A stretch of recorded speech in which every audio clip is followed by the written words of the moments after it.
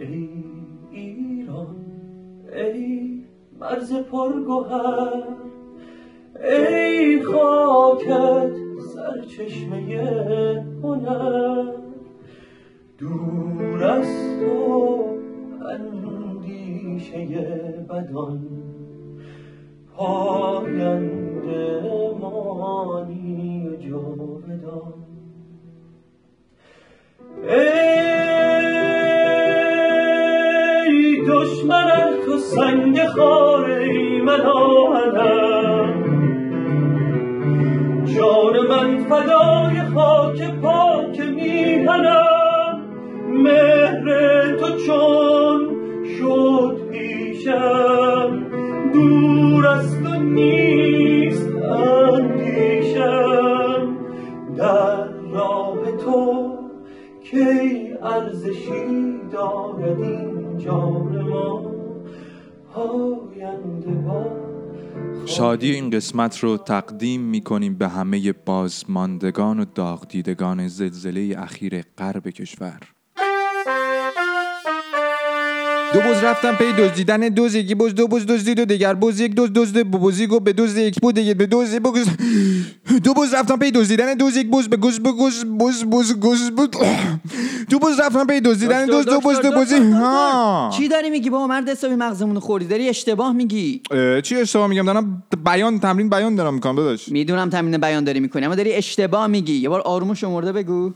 دو بز رفتن پی دزدیدن دزد، یک بز دو دزد بفرما. میگم اشتباه داری میگی دیگه. آخه مگه بز میره دزدی؟ اصلا گیریم که رفت. مگه میره دزد به دزده؟ همینجوری میبافی میری. درستش اینه دو دوز رفتن پی دزدیدن بز، یک دوز دو بز دزدید و دیگر دوز یک بز، دزد دو بزی گفت به دزد یک بز من دوز دو بز دزدیدم و تو دوز یک بز. آره گفتم یه جورایی. حالا چرا تمرین بیان میکنی؟ ضبط داریم دیگه، ضبط قسمت جدید بیتار. بچه‌ها به من نگفتی بیام داداش. حالا چه فیلمی رو نقد میکنیم؟ سارا و آیدا. فیلم سینمایی سارا و آیدا میخواد بره زیر تیغ جراحی بیتارو. برو بریم که جراحی داریم. برو بریم.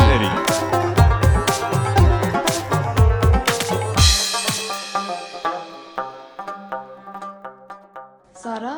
غزل شاکری در نقش سارا. چی داری میگی سارا؟ میخوام خوشبختت کنم سارا.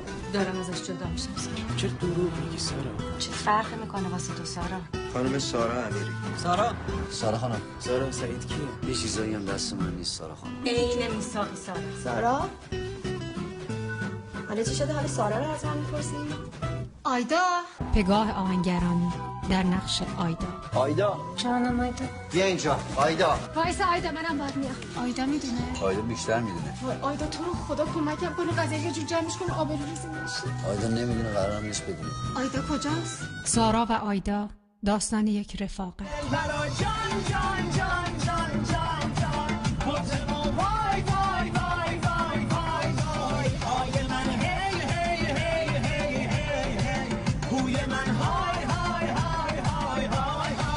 سارا و آیدا.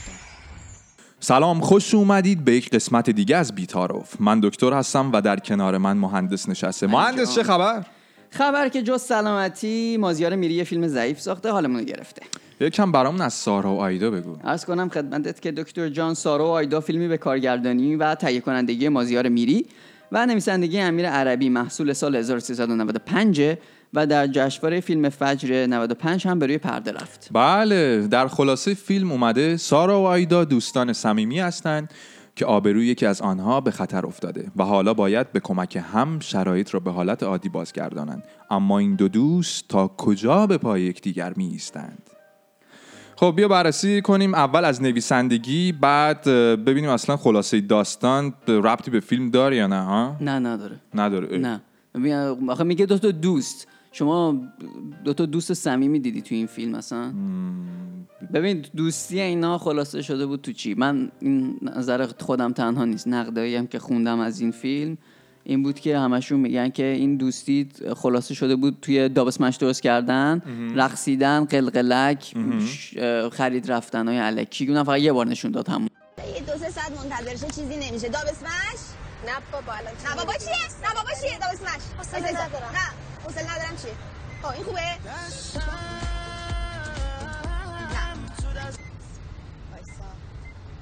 امشب غم دیروز و پریروز و فلان سال و فلان نیومده.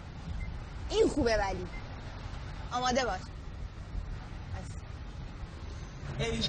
ای جان قلب من آشفته دل داده مرنجان ای جان دستی بزن و اینا دوستی نیست؟ دوستی هست ولی نه این لولی که اینا میگن و اینا میخواستن تو فیلم نشون بدن. یعنی من این همه دوستی که دارم دوست نیستن؟ نه دیگه بهت میگم بیا با هم قلقلک بدیم و اینا دوست صمیمی بشیم واسه همین. نکنیم این کارا رو. نه من به همون دوستی های به قول تو قلابی ترجیح میدم اینا. آره خلاصه که اصلا خلاصه فیلم مشکل داره. حالا احتمالاً کارگردان اصلا خودش نمیدونسته میخواسته چی بسازه، اومده یه خلاصه فیلمی گفته، بعد وقتی ساخته یه چیز دیگه از آب در اومده. مگه تخم مرغ شانسی مردی است؟ واسه اینجوری بوده دیگه، چون اون چیزی که گفته اصلا با فیلمش خیلی فاصله داره. یه فیلم، یه داستان خیلی داستانشو آیه عربی نوشته بود که فیلم سعادت آباد هم این آیه عربی نوشته بود. البته من سعادت آبادم دوست نداشتم. خصومت شخصی داری کلا؟ نه باور کن ندارم. مکس کردی اون لحظه باور کن میخوام سر به تنش نباشه. نه اصلا نمیشناسم این بنده خدا رو. کلا فقط میخوای بزنی نابود کنی. آره کال نکردم. اوکی. و خیلی یه ایده داستانی بود که فیلم نامه نشده بود. در این باره آقای مسعود فراستی در برنامه 7 یک مسئله مطرح کردن. اگه موافق باشین یه چند ثانیه است به این گوش بدیم. مسعود فراستی بود یا آقای سعید قطبی زاده بود؟ الان مسعود فراستی. میمفه هر که به نظرم شخصیت پردازی اصلا تو فیلم وجود نداره. تو کدوم فیلم؟ توی فیلم آقای میری. و به درستی میگی که فیلم تلویزیونیه و حتی فضا وجود نداره. نه تنها شخصیت پردازی نداره، فضا هم نداره. یه قصه که تبدیل نشده کامل به فیلم نامه وله. و به نظر میرسه این از فیلم های 3 تا 4 تا قبلی میری باشه تا فیلمی که بعد از آخرین کار رو ما دیدیم یا حتی فیلم قانونش. فیلم متاسفانه هدر شده و بدیه. خب آره خلاصه اینجوری که ایشون هم میگن این فیلم لختیه و این فیلم نامه تکمیل شده نیست انگار. داستان رو هوایی داره، داستان غیر منطقی داره، شخصیت پردازی نداره. تو در مورد هیچ کدوم از این شخصیت‌ها به اندازه کافی هیچ اطلاعاتی به دست نمیاری. مثلا از سعید واقعا هیچی نمیدونیم ما. هیچ کدوم از این شخصیت‌ها درست ساخته و پرداخته نشدن. این شخصیت مادر رو داریم، یه شخصیت کاملا خنثی، چک 500 میلیونی نوشته ولی تو روند داستانش تأثیری نداره. آره فقط یه تیکش بود از زندان آزاد شد، بعد رفت حمام دستشویی، بعد یهو گفت داد زد درو ببند. بعد من نفهمیدم چرا. فکر کرده فیلم فروشنده رو داره بازی میکنه. همون دیگه علی دوستیه. چه اتفاقی افتاده مگه توی زندان؟ آدمو گمراه میکنه، ذهن آدمو خیلی جا میبره. اونم یک شب خانم به اون پیری. حالا مثلا من همینجوری که داشتم فیلمو میدیدم برای بار دوم، یه سری نکاتی که به ذهنم رسید در حین دیدن فیلمو یادداشت کردم. ببین یه چیزی که خیلی تو این فیلم‌های ایرانی زیاده، من خیلی ازش بدم میاد، اینه که وقتی که قضیه حمل و نقل پیش میاد، شخصیت‌های اصلی شروع میکنن حرف الکی زدن. بچه مواظب باش نخوره به دیوار، بابا بذار کارشو بکنه. یعنی فقط انگار میخوان صدا داشت یه صدایی بیاد، یه سری دیالوگای الکی اضافه بی ربط غیر واقعی به کار میبرن که تو این فیلم از اون اولش بود همچین چیزی، چون اسباب کشی میکردن. یه دعوای خیلی مصنوعی داشتیم دم در با طلبکار، یه کتککاری خیلی الکی بود، اصلا ما هیچیشو ندیدیم، هیچی ازش نفهمیدیم. فقط این قضیه ماشینی که شما گفتی توی ماشین صحبت‌ها خیلی مسخره بوده. ما تو این موضوع رو توی مادر قلب اتمی داشتیم اوایل فیلم، به خصوص زمانی که کامیار بود، درسته کامیار سوار ماشین شد. این قضیه خیلی خوب بود، خوب اجرا شده بود، نقطه مثبتی بود توی فیلم مادر قلب اتمی که بهش هم اشاره کردیم اونجا. ولی درسته حرفت، توی فیلم‌های ایرانی مثل این که البته شاید این قضیه نویسنده خودشو گذاشته جای من. مثلا من خودم اینجوری هم صندلی عقب بشینم میرم رو سایلنت. من نمیدونم فضاست، جاذبه زمینه. ببینم تو چیز داب اسمشه نظرت چیه؟ داب اسمشه کیفیت نداشت. کیفیت نداشت. آره کیفیت نداشت. به نظرم مصنوعی بود اصلا، گرفتن اون داب اسمش اون موقع تو اون فضا خیلی همین فقط می‌خواستن صمیمیت این دوتا دوست رو نشون بدن. من می‌خواستم بگم الان زمان دوره فیلم دوره داب اسمشه. آره سال 95 آره آپدیتی. بعد یه نکته دیگه هم که این فیلم داشت این بود که غزل شاکری سارا توی اتاقش بود در تاریکی مطلق با موبایل داشت ویدیو چت می‌کرد اصطلاحاً و طرف مقابل میگفت که ببینم چشمت کجا، چه تاریکه، نمیبینمت. بابا نور موبایل قشنگ صورتشو روشن کرده بود، نورانی کرده بود. ما هم راستش بخوای قبل این کارا رو کردیم، حتی تو تاریکی این کارا رو کردیم.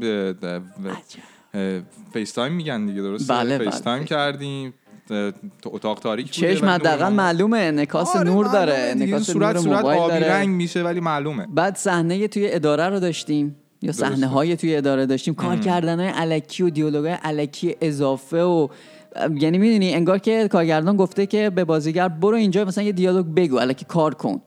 هیچ چیزی براشون آماده نشده. بعد خب بازیگران از پسش بر نیامده بودن اگه واقعا همچین چیزی بود. مثلا پشت در اتاق آقای رئیس پگاه آهنگرانی داد میزد که این دوباره اومده اینجا، هرچی بهش میگیم پول نداریم باز ول کن، وا نمیده. این بود که همش وا نمیده، چرا همش میاد پول میخواد. بابا پشت در اتاق وایسادی، صدات میره. یه حرفه‌ای، محیط حرفه‌ای، مناقصه و اینا هم که دارید دیگه. کلی بازی‌ها چیه در بعد مثلا یه صحنه داشتیم توی خونه برادر سارا با بازی بی‌نقص تینا پاکروان. بله خیلی اون صحنه به نظر من سیمرغ داشت و اون دختر بچه‌ش هم میتونست به عنوان بازیگر مکمل واقعا سیمرغ بچه خیلی آینده داره، خیلی هم خوب ازش بازی کردن، یعنی بازی گرفته بودم. اون چه وضع بازی بود آخه.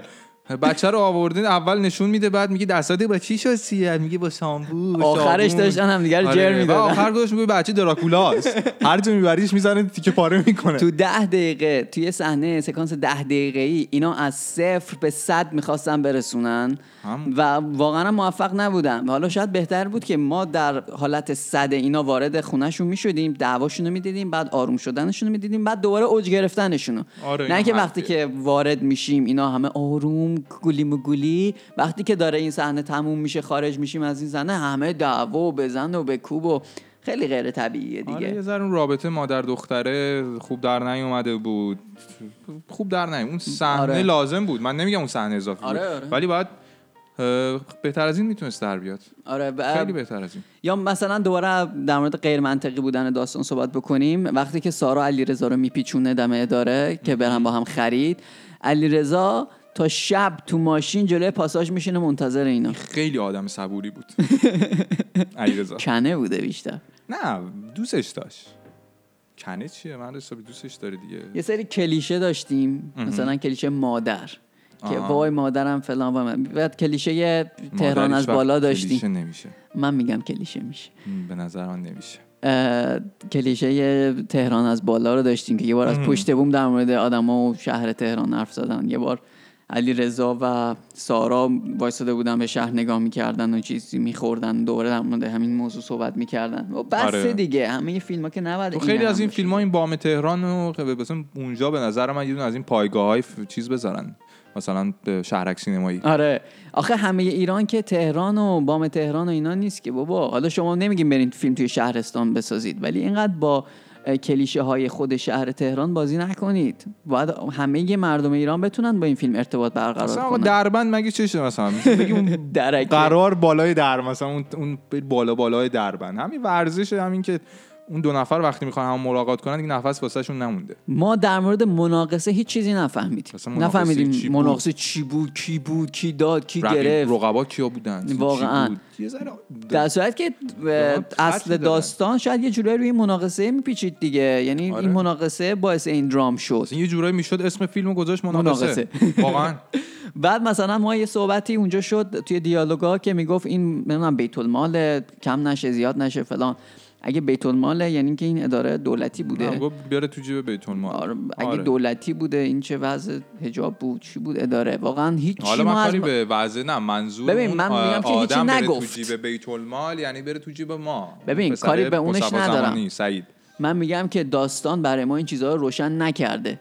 نیومده توضیح بده که این اداره چیه، این مناقصه چیه، کارشون چیه. فکر کنم داشتن توضیح میدن این اداره فکر کنم شرکت خصوصی بوده. آخه بعد حساسیت مناقصه رو اول به ما نشون میداد که ما بفهمیم که چرا دزدیدن این پاکت‌ها یا ما آخرش فهمیدیم خیلی حساس بوده. آره دیگه آخرش به چه دردی میخوره دیگه. حالا گفتم پاکت‌ها، صحنه‌ای که پگاه آهنگرانی میره خونه سعید، که وقتی دعواشون میشه داد و بیداد پاکتاکو رفت اتاق خواب و زیر تشک یارون هم گشت، ولی اون کیفی که دستش بود و از اون اول نگشت. بابا یارو لباسشو پوشیده، کیفش دستش گرفته، تو هم میدونی داره میره کجا. خب معلومه تو کیف پاکت خب دیگه سخته. تو وقتی دور میخوای خونه رو گشته چیزی رو پیدا کنی اول نمیری خیر یارو رو بگیری کیفتو بده میخوام بگردم، میری یه راه ساده تر رو پیدا کنی، میری تو اتاق خوابی یه نگاه میندازی، اتاق خواب راه ساده تره، یه نگاه میکنی اتاق خواب. خیلی این قضیه پیچیده یه بستگی به سلایق آدم‌ها داره. بعد نمیدونم یه جای دیگه هم بود که گفت که چرا خاکش نمی‌کنید آیدا رو، و در جواب شنید که گفتن پدر مادرش بیان از شهرستان.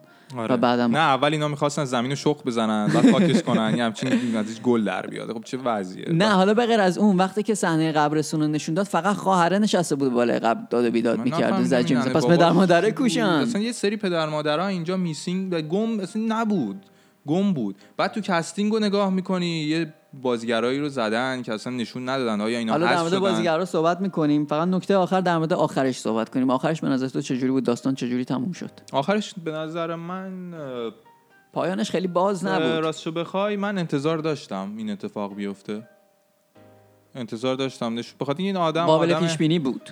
نشون داشت میداد که حتی آدمایی که خوبن، ساده‌اند، بیشکلی پیلن، میدونی وجدان دارن، ذاتشون خوبه، شرایط مشکلات یه سری آدم عوضی باعث میشه که اینا مجبور شن به بیراهه برن. ولی آخرش باز نشون داد این آدم نخواست از مرگ دوستش سوء استفاده کنه، نخواست همین تقصیرها بیفته گردن دوستش که آخه ببین تو با یه داستانی روبرو هستی که تمام شخصیت‌ها توی این داستان و کلا روند داستان روی غیر منطقی بودن، روی اتفاق داره میگذره. دیگه اتفاق بزرگتر از اون تصادف که همه چیزو عوض کرد. بعد حالا لحظه آخر شخصیت پینوکیو میاد و یه دفعه منطقی و عاقل میشه و کار درست میخواد انجام بده. می‌بینی با روند کلی داستان همگون نیست. قبول نداری؟ نمیدونم. بذار حالا قبل از اینکه بریم سراغ بحث بازیگری یه تیکه کوتاه از آقای سعید قطبی زاده در مورد فیلم رو بشنویم، بعد برمیگردیم در مورد بازیگری صحبت می‌کنیم. در مورد فیلم مازیار میری اون نکته‌ای که برای من عجیب بود این بود که فیلمنامه است. این که فیلمنامه هست به معنی ارزش گذاشتن بر متن فیلم نیست. بعضی از فیلم‌های قصه هن. یعنی شما یه قصه رو داری دنبال میکنی و بیشتر ایده های بصری فوق‌العاده‌ای پشتش نیست، صرفاً داری قصه رو دنبال میکنی. و اتفاقاً فیلم در کمال تعجب، با اینکه فیلمنامه نویس خیلی خوبی داره که قبلا اون سعادت آباد رو کار کرده بود با میری که به نظرم فیلم خوبی بود، این تو خیلی به نظرم فیلمنامه اشکالات جدی بهش وارده. بازی‌های اغلب ضعیفی داره از بازیگرایی که انتظار بازی خوب ازشون داریم و بازی قابل قبولی داره از بازیگری که خیلی شناخته شده نیست، خانم شاکری که قبلا تو سریال شهرزادم به نظرم خیلی خوب کار کرده بود. ولی به طور کلی من فکر کنم فیلم بیشتر الگوهای تلویزیونی برش حکم فرماست. یعنی شاید تو این چند سال این سریالایی که مازیار میری کار کرده شاید ناخودآگاه تاثیر گذاشته، چون فیلم برای من اصلا یک اثر سینمایی نبود، بیشتر یک قسمت از یک سریال تلویزیونی بود و متاسفانه باید بگم که یک قسمت ضعیف از یک سریال ضعیف.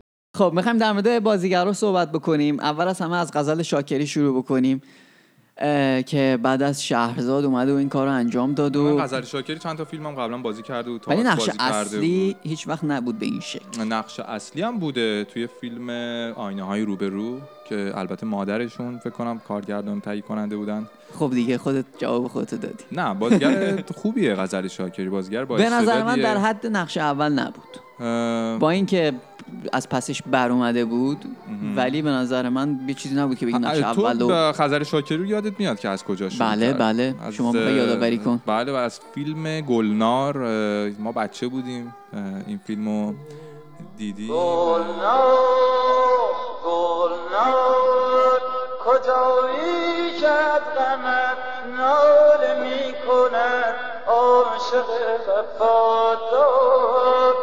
ممکن گفت گلنار مثل گلی بود که مرسی. آره من همیشه اینو با خودم زمزمه می‌کردم بچه بودم. ولی خب بین عوام فکر کنم از سریال شهرزاد بود که دقیقاً آره. از سریال شهرزاد آذر گلدره‌ای بود که ما شناختیمشون. کلاً غزل شاکری نقشاش این مدلی ان، خودش این مدلی نقشاشو ایفا میکنه. همیشه ما ایشونو به عنوان یک زن همچین دم به گریه نه نگاه کن، یک زن این که دوچار یه سری مشکلات سرد و گرم چشیده است، یه جوری نشون میده آدم پخته‌ایه.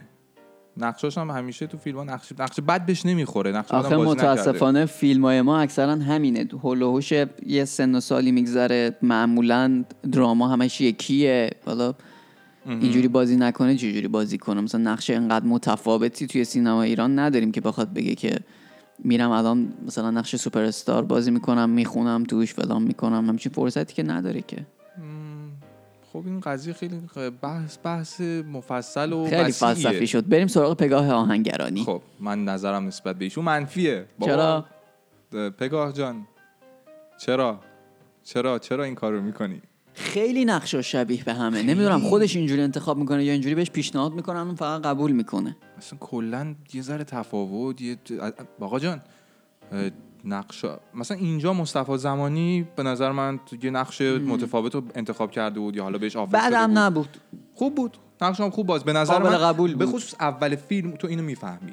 اول فیلم یه آدمی می‌بینی همچین خوشتیپ شیک مهربون آره. مهربون و این آدم خیره. آره. بعد تو یه ذهنیتی از این آدم داری توی مثلا شهرزاد که این آدم خوبیه. آره. و اینجا اون ذهنیت رو تقویت کرد اولش. این خیلی انتخاب خوبی بود مصطفی زمانی و خوبم نقشو بازی کرد.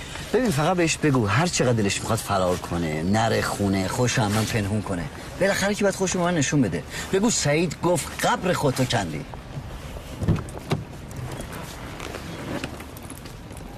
ببین بیجا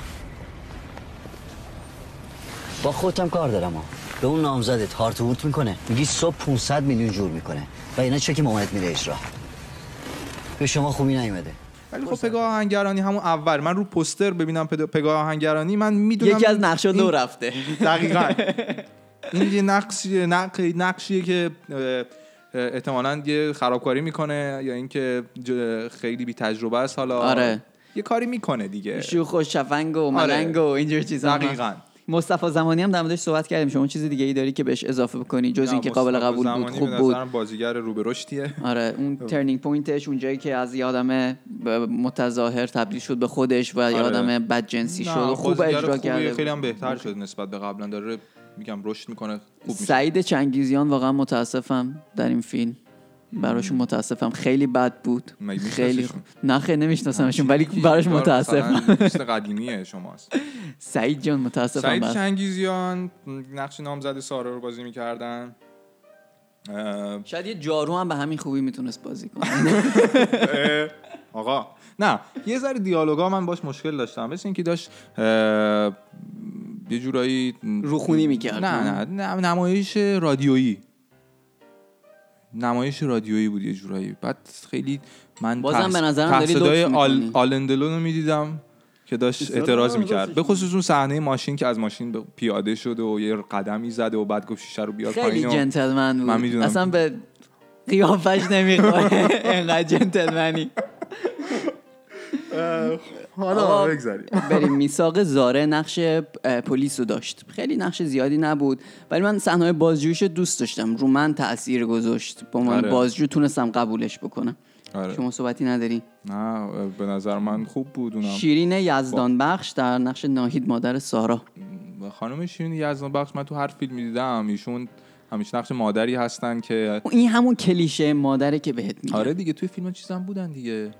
ابد و یک روز. آره همین بود. این تقصیر کارگردانه آخه. تقصیر کارگردانه. بگذاریم. احمد هاشمیان هم که نقش قاضی بود. این آقا حالا نمیدونم چه بخوای خیلی هم توجه نکردم. نقش قاضی خوب بود. یه اسم خیلی مهمه، تینا پاکروان. الان چه گیری دادی به تینا پاکروان؟ برای اینکه خیلی بده. تینا پاکروان خوب شد.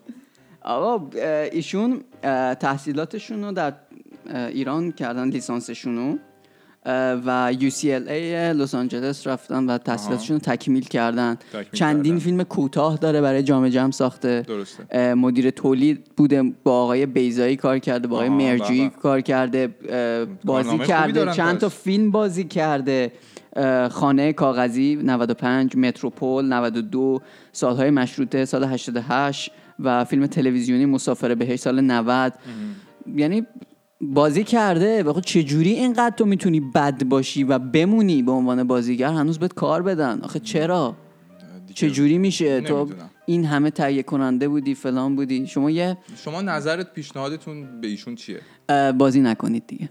خب چی کار کنن؟ فضا رو خالی کنین، آدمای با استعداد جوونی بیان که جویای نامن و انگیزه دارن دیگه. بابا همینه. آخه تو الان داری نقشه آدم خوبه رو بازی میکنی، میخوای از اینا تعریف بکنی، میکروفون خاموش کنم یه چیز دیگه میگی.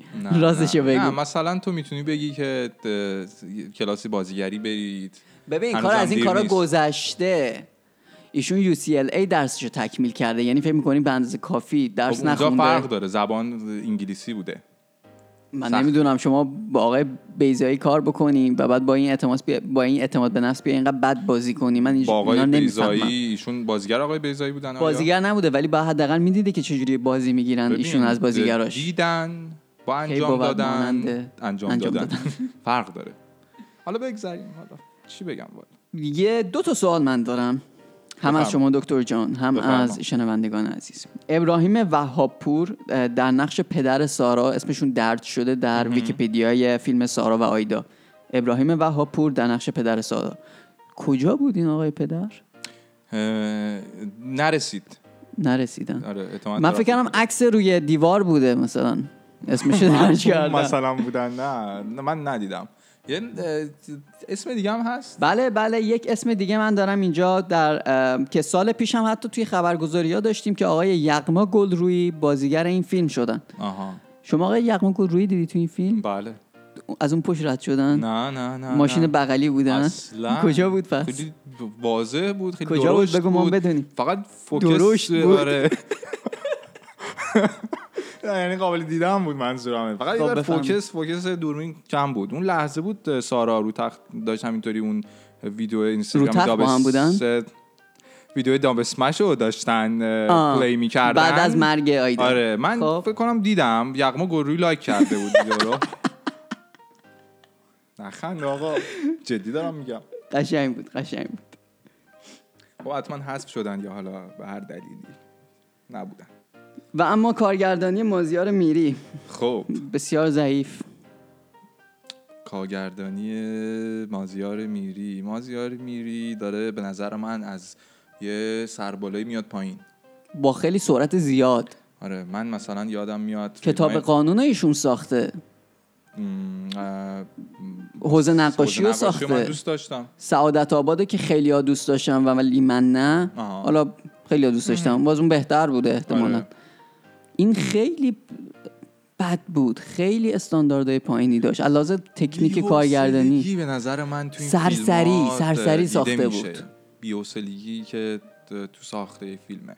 حتی توی کاستینگش دقت نکرده بود. آدمای درست انتخاب بکن، تکراری نباشه. خوب بود ولی بقیه والا میشد بهتر انتخاب بکنه. یعنی واقعا نیست. یعنی واقعا ما همین سوال من همینه. این همه بازیگر ما تئاتر داریم، این همه بچه‌ای هستن این که همه کلاس بازیگری هست. بابا خیلی ان، به خدا خیلی زیادن اینا نقش بگیرن. این همه تئاتر نوپا، بازیگر نوپا، بعد این بازیگرای جوان علاقه دارن، میرن کار میکنن، نقشو در میارن. ولی یکی مثل خانم ت2.P3 ایشون میاد و میره همینجوری فقط 2 تا دیالوگ میگه بدون هیچ انرژی. واقعا متاسفم. حالا چی بگم؟ از چی بنالم؟ از چی بگم برات؟ از جمونگی بگم که شده سمبل رشادت، ایران برا شده مثل صندوق تجارت. پس هنرمند وطن الان کجاست؟ نیست. اون تو زیر زمین میخونه چون که مجاز نیست. خیلی خوب، خیلی قور زدیم دیگه. بریم یه نفسی بکشیم، یه گلویی تازه بکنیم و برگردیم ببینیم دنیا دست کیه. دست منه، من حل کنم.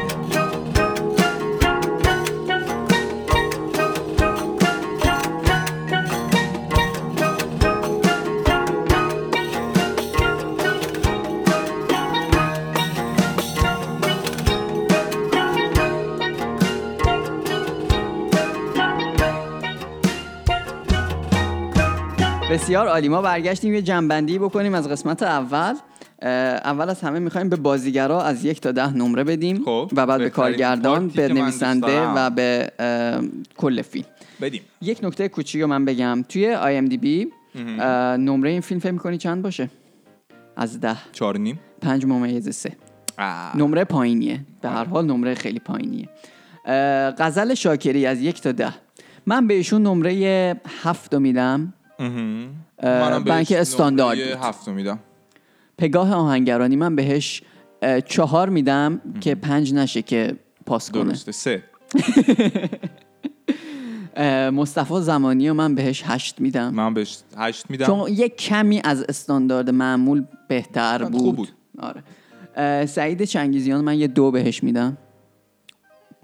چه سکوتی کردی؟ میخواستم کمتر از تو بدم، بعد بده، راحت باش، برو تو کارش، برو. 3.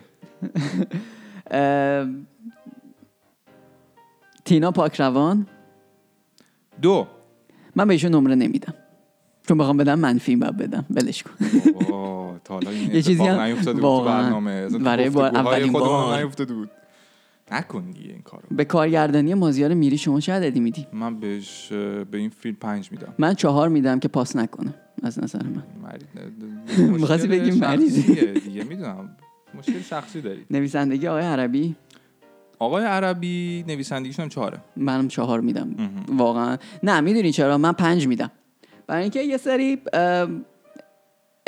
المنت های خیلی بیسیک فیلمنامه نویسی رعایت کرده بود. نشستیم داریم نمره میدیم، هر کی ندونه فیلم کنه داور جشنواره مثلا کم کسی نیستیم، دکتر و مهندسیم خودمون.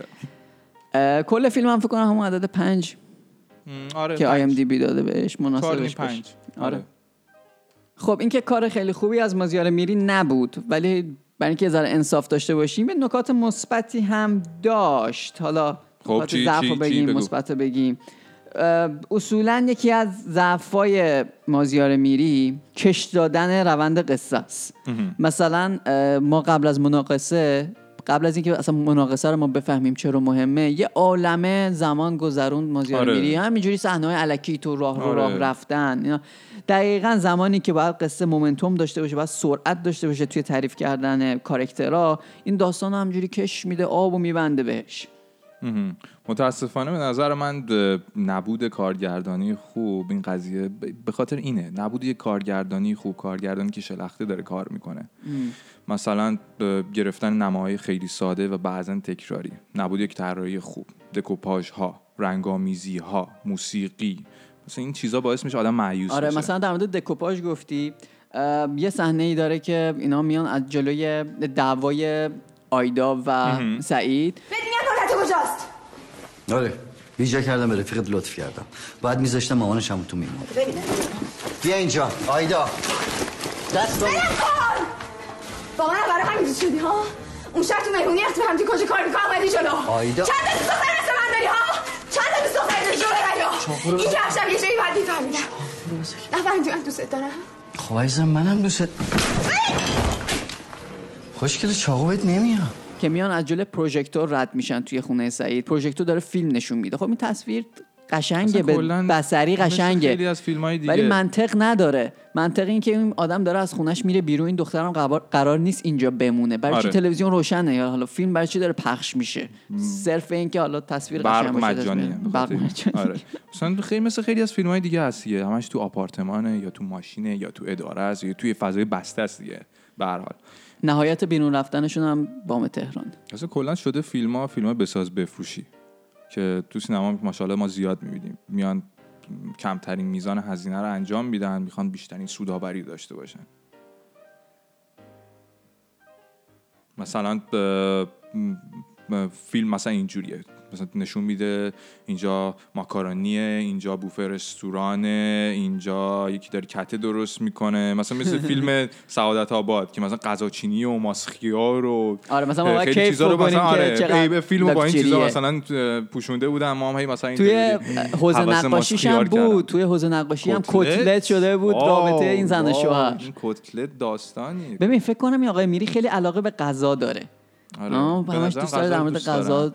بعد به نظر من مثلا مثل این کارگردانه هست جان فاورو، فیلم شف نکنم اسمشو، فیلم شف. آره ایشون یه فیلم خیلی خوب ساختن، کمدی درام، بعد رو پخت و پز میگذره فیلم. مازیار میری هم میتونه مثلا فیلم سرآشپز ایرانی بسازه. آره بهترین کتله ماکارونی در 3 دقیقه.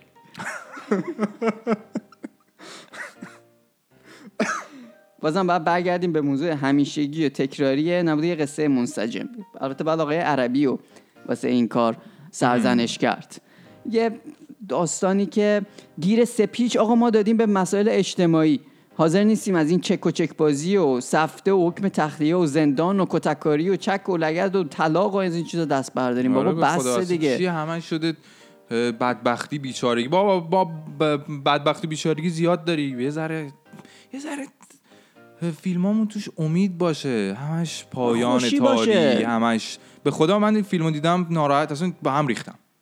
چرا آخه؟ بعد کاستینگ مثلا موزل کاستینگ مثلا قبلا هم گفتم بازم میگم خانم پگاه آهنگرانی. آقا خانم بابا خانم پگاه آهنگرانی امسال فکر کنم 4 تا فیلم ازش تا الان اکران شده. مادر قلب اتمی، سارا آیدا، خودمون هم صحبت کردیم. سارا آیدا بوده، خانه دختر بوده، قاتل اهلی که یه هفته پیش چیز شد، اکران شروع شد. حالا مثلا خانه دختر رو میگیم توقیف بوده، ولی بازم آخه چقدر ما باید پگاه آهنگرانی رو در یک نقش ببینیم توی روی پرده سینما. بابا بسمونه واقعا. اصلا این چه سیاست گذاریه. کل سینما شده 40-50 نفر، این میره این میاد، این میره این میاد. مثلا این بازیگر مثلا توی سال ازش باید 4 تا فیلم باشه، بعد ما چهره‌های دیگه‌ای نداریم، همش باید چهره‌ها تکراری باشه.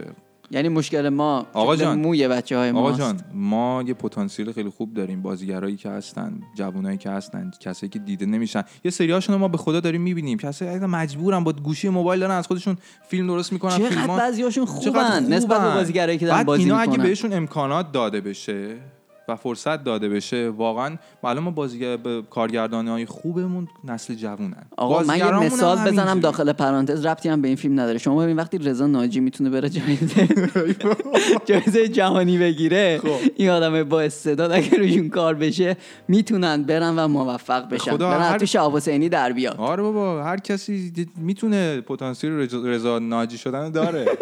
نخنده.